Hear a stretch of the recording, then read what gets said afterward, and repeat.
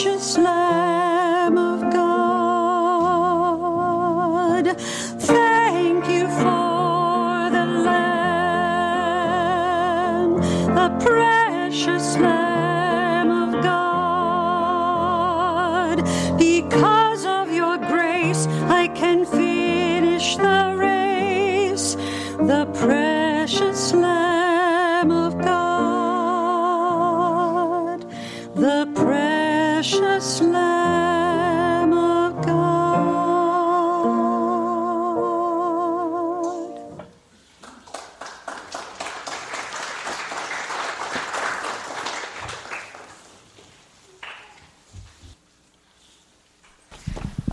Good evening, everyone, and welcome to tonight's service. We're glad you're here with us.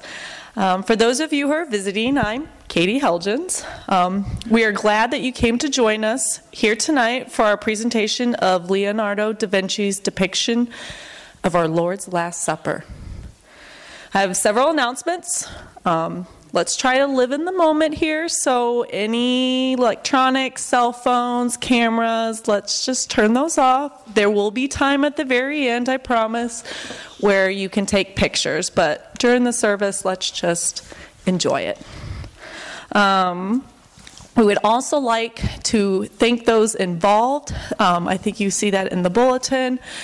Please, just after the service, just try and give your thanks, because these guys have spent a lot of time to try and gather everything here tonight for you. So we will not have any offering during the service, but there are offering plates at the entrance of the sanctuary. I think gathering song, and then we'll get started. Please turn to hymn 817, You Have Come Down to the Lakeshore.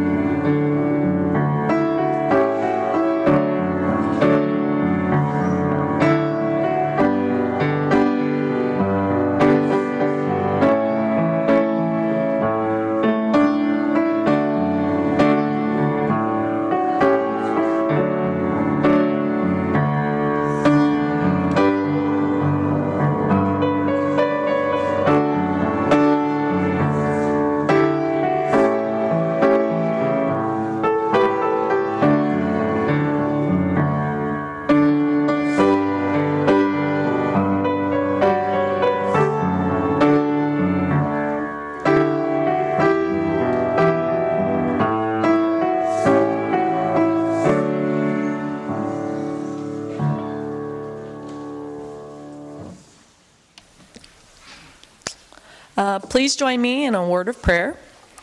Everlasting God, out of your endless love and mercy for the human race, you sent your Son, Jesus Christ, into the world. He lived and he loved for us, sharing in the human need of having a meal together.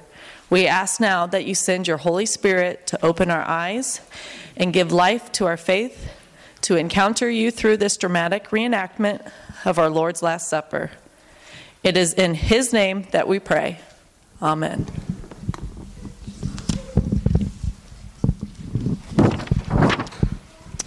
Our scripture reading for this evening is from Matthew chapter 26, 17 through 30. The Passover with the disciples.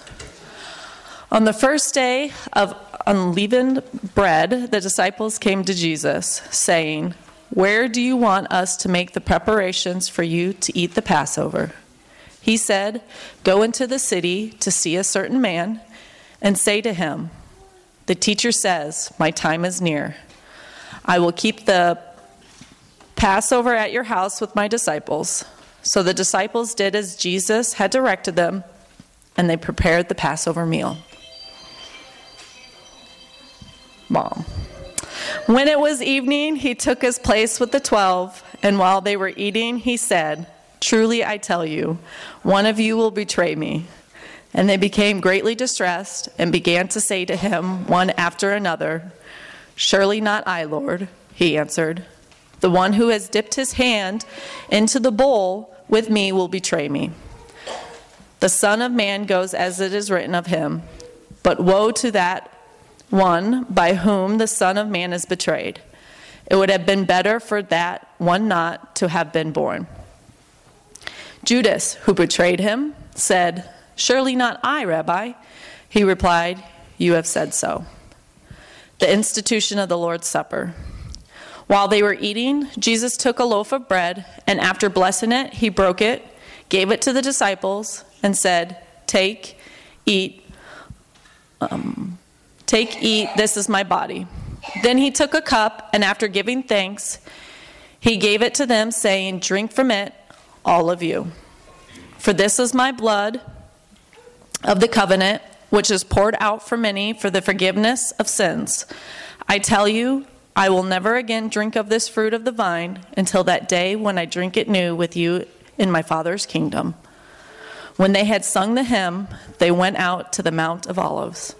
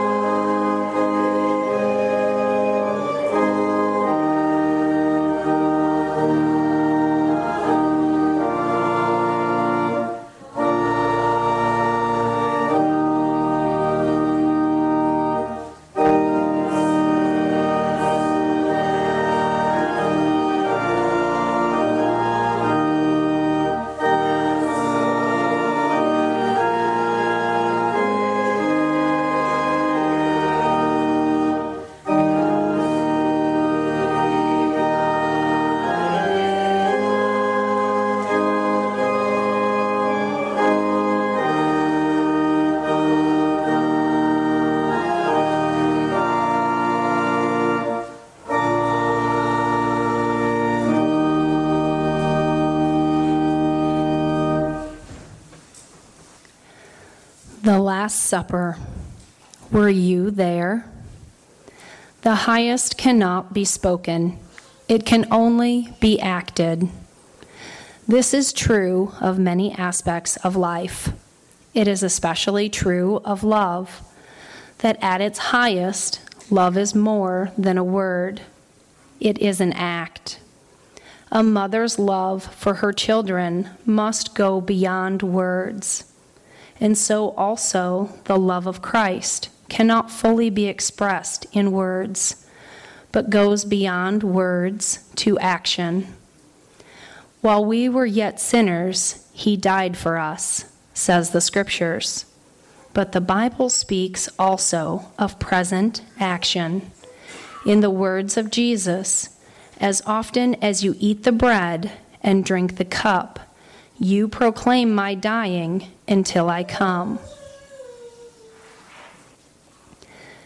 It was on Thursday before the first Easter, a few hours before his betrayal, that Jesus met with his disciples in the upper room for a last meal. They met to observe the Passover, an observance preserved by the Jews as a memory of God's deliverance of his people out of Egypt, and a reminder of their covenant with him. That night, it became the feast of a new covenant, an observance of God's deliverance through the pouring out of the Savior's blood, and the body of our Lord delivered up to death. Here is the night of the blackest sin and guilt the world has ever seen, but also the most perfect love that the human eye has ever beheld. Here is the meal of strength for the new man, life for his life, power for his power, mind of his mind. Here is the meal of memory to remind us how we have been loved. We have been bought with a price, our sin forgiven, a death exchanged for our life. Here is a fellowship, one Lord, one cup for all, one life for everyone. Our Lord gathered 12 men to his table that holy night. 12 different personalities, different experiences of Jesus, different understandings, different backgrounds, different in their past response to their Lord. Yet in one way, they were all alike, and all like us. They needed what could only come from Jesus Christ. Let us look now together at those who took their places at the table in the upper room. Remember that there is a place for each of you at the table of the Lord. Were you there? Can you find your place tonight at the Lord's table?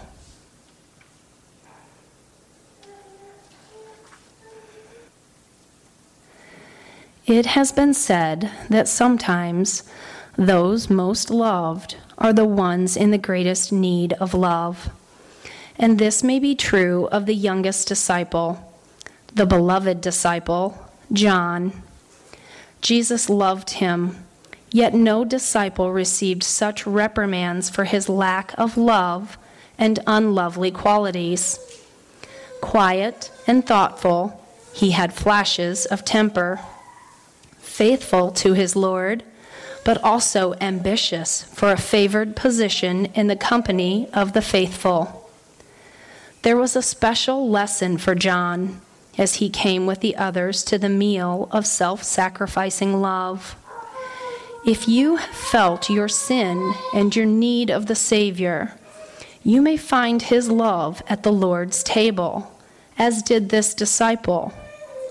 In his letters, John says, if we are living in the same light in which he exists, then we have true fellowship with each other, and the blood which his Son shed for us keeps us clean from all sin. Will you take your place at the table tonight with John?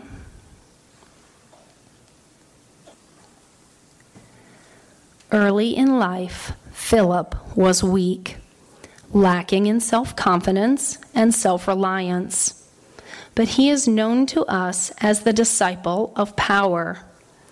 On their last night together, he asked Jesus to open the windows of heaven so they would be forever satisfied.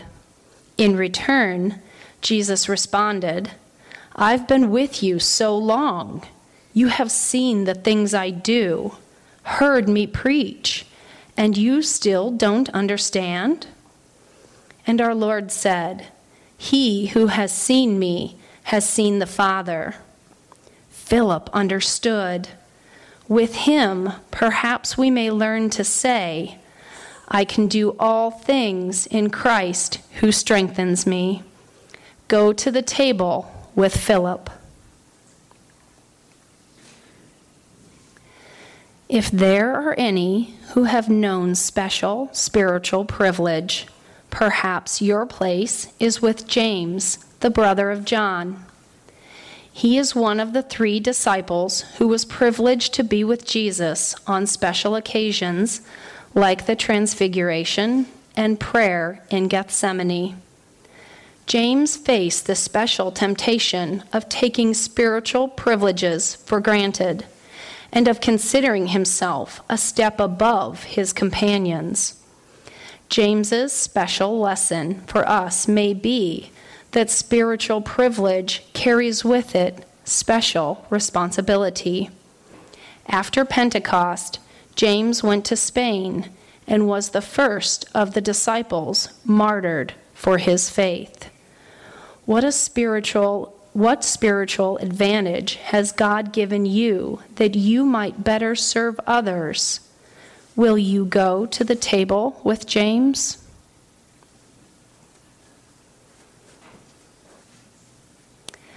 Probably more of us are like Thomas than any other disciple.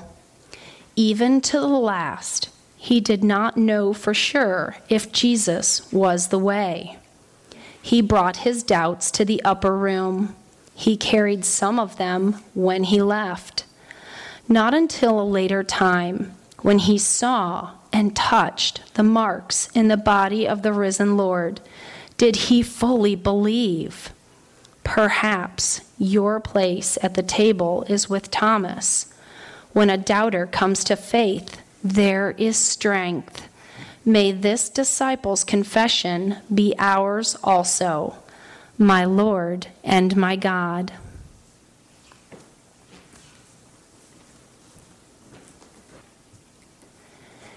If you have known what it is like to have others criticize your life and question the sincerity of your faith, perhaps your place at the table of the Lord is with Matthew. Wealthy, well-educated, he gave up more of the world's goods than any of the other disciples. It is not easy to exchange love of wealth for love of God, but actions speak louder than words. Matthew has written a gospel, and his gospel has a go in it. It ends with the risen Lord's great commission. Go then to all peoples everywhere and make them my disciples. Baptize them in the name of the Father and of the Son and of the Holy Spirit, and teach them to obey everything I have commanded you. And remember, I will be with you always to the end of the age. May we learn, as Matthew learned, what it meant when Jesus said, "Not my will, but thine be done." Let us go to the table tonight with Matthew.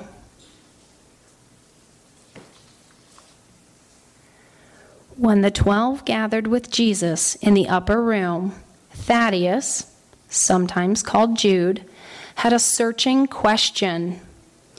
Why would Jesus reveal himself to the disciples and to a few other friends, but not to the world." The answer was given. The disciples did not gather to remain in the upper room, separate from the world, but to be prepared to be his messengers to the world. For God reveals his love to the world chiefly through the lives of the men of faith. If you are one who make it a regular practice to come to the Lord's house, but finds it hard to live the Christ life in the daily round, perhaps your place is at the table with Thaddeus.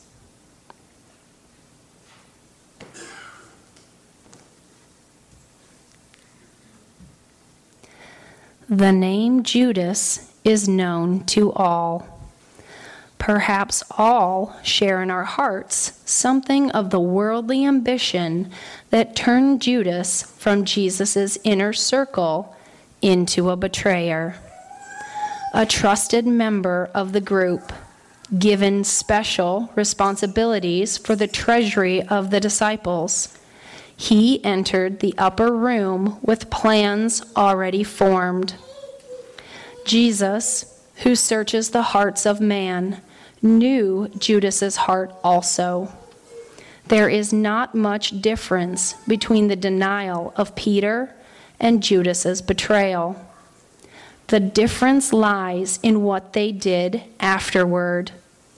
While Judas felt sorrow for his sin and even confessed, "I have sinned in that I betrayed innocent blood," he was speaking to men, not to God. He sought comfort from his companions in crime, not from his Savior. His cry was earthward, not heavenward. For us who are invited to find our place at the table of the Lord, Judas is a warning.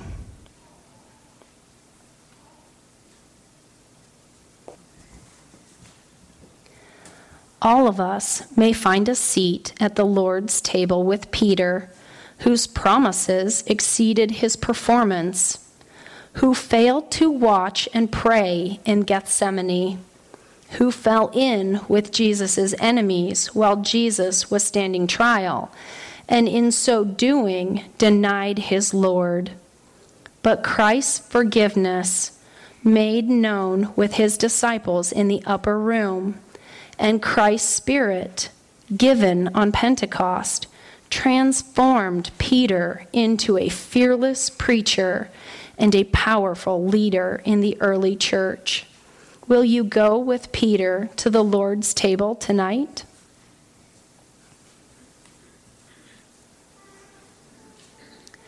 This disciple is identified by name with a revolutionary movement.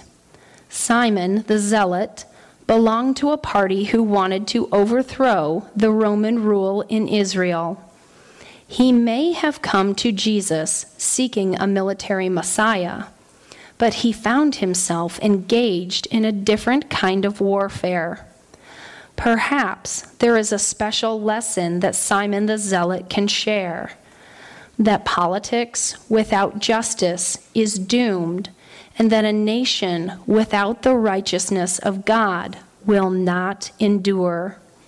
Are you at the table with Simon the Zealot? Perhaps it is significant that Andrew, the first of the 12 to be chosen by Jesus, is a man of only ordinary abilities, not a leader of men, not aggressive like his brother Simon, often in the shadow of other disciples with more ability. If there is one thing at which he excels, it is that he is interested in people. It was Andrew who led his brother Simon to Jesus. It was he who made friends with a boy while Jesus preached to the 5,000. The boy happened to have 5 barley loaves and 2 fish, and Andrew brought him forward at the right time. And when the Greeks came and asked Philip if they might see Jesus, Philip turned to Andrew for advice, and Andrew introduced them to the Master. Perhaps you will find your place at the Lord's table with this man, limited in talents. Yet Andrew had an interest in other people and surrendered talents and interest to the service of Christ. Will you go to our Lord's table with Andrew?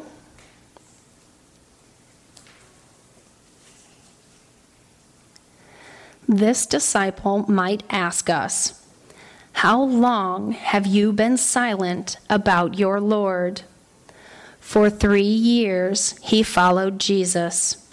While there is not indication of unfaithfulness, yet the scriptures record not a single word from his lips. He never answered a question or asked one. This disciple's life reminds us that witness to Christ must be both in words and in way of life. After the night of the supper, after our Lord's death and resurrection, and after the Holy Spirit came on Pentecost, James was silent no more, preaching in Jerusalem until he was stoned to death for it. If our witness to the Lord has suffered in silence, perhaps our place at his table is with James the younger.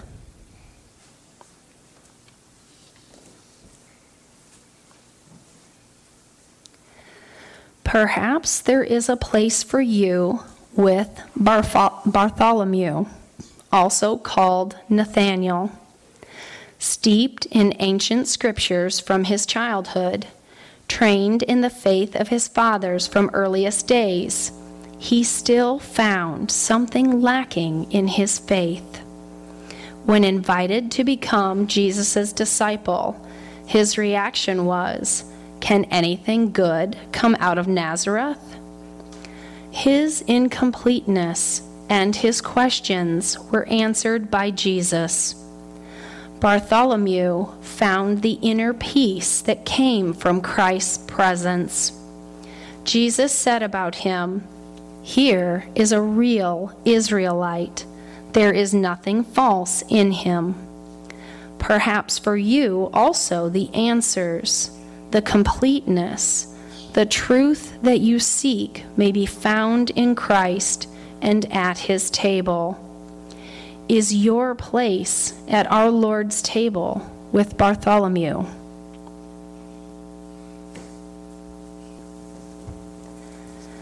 These were the men, these 12, called by Christ to discipleship, who gathered together with their Lord that night in a borrowed room. They are all different in personality, background, ability, and understanding. Yet they are all alike in their need of Jesus. In their differences and in their similarities, you may find your place with them. We know of the importance of this occasion to the disciples. We need also remember its importance for Jesus. The intensity of his yearning for meeting with his disciples, the deep passion of that desire is expressed in the words he spoke at the table. "I have earnestly desired to eat this Passover with you before I suffer. For I tell you, I shall not partake of it until it is fulfilled in the kingdom of God."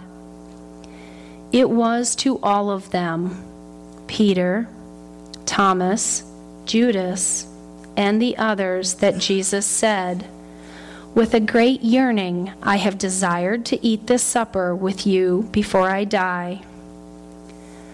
This longing of Jesus to commune with his friends on the eve of his death crosses over the centuries.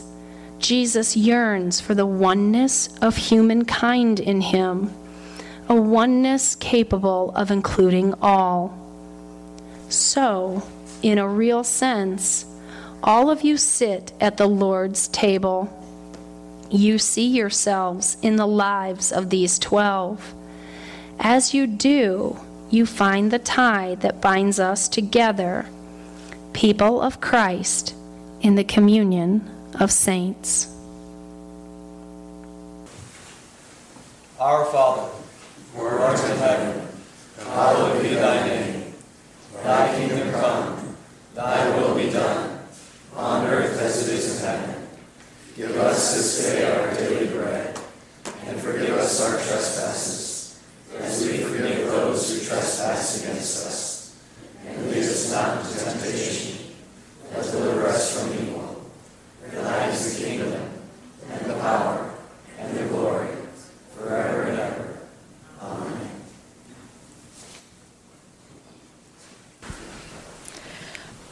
Please join me in the benediction found in your bulletin. The grace of our Lord Jesus Christ and the love of God and the communion of the Holy Spirit be with us all. Amen. Go in peace. Christ is with you.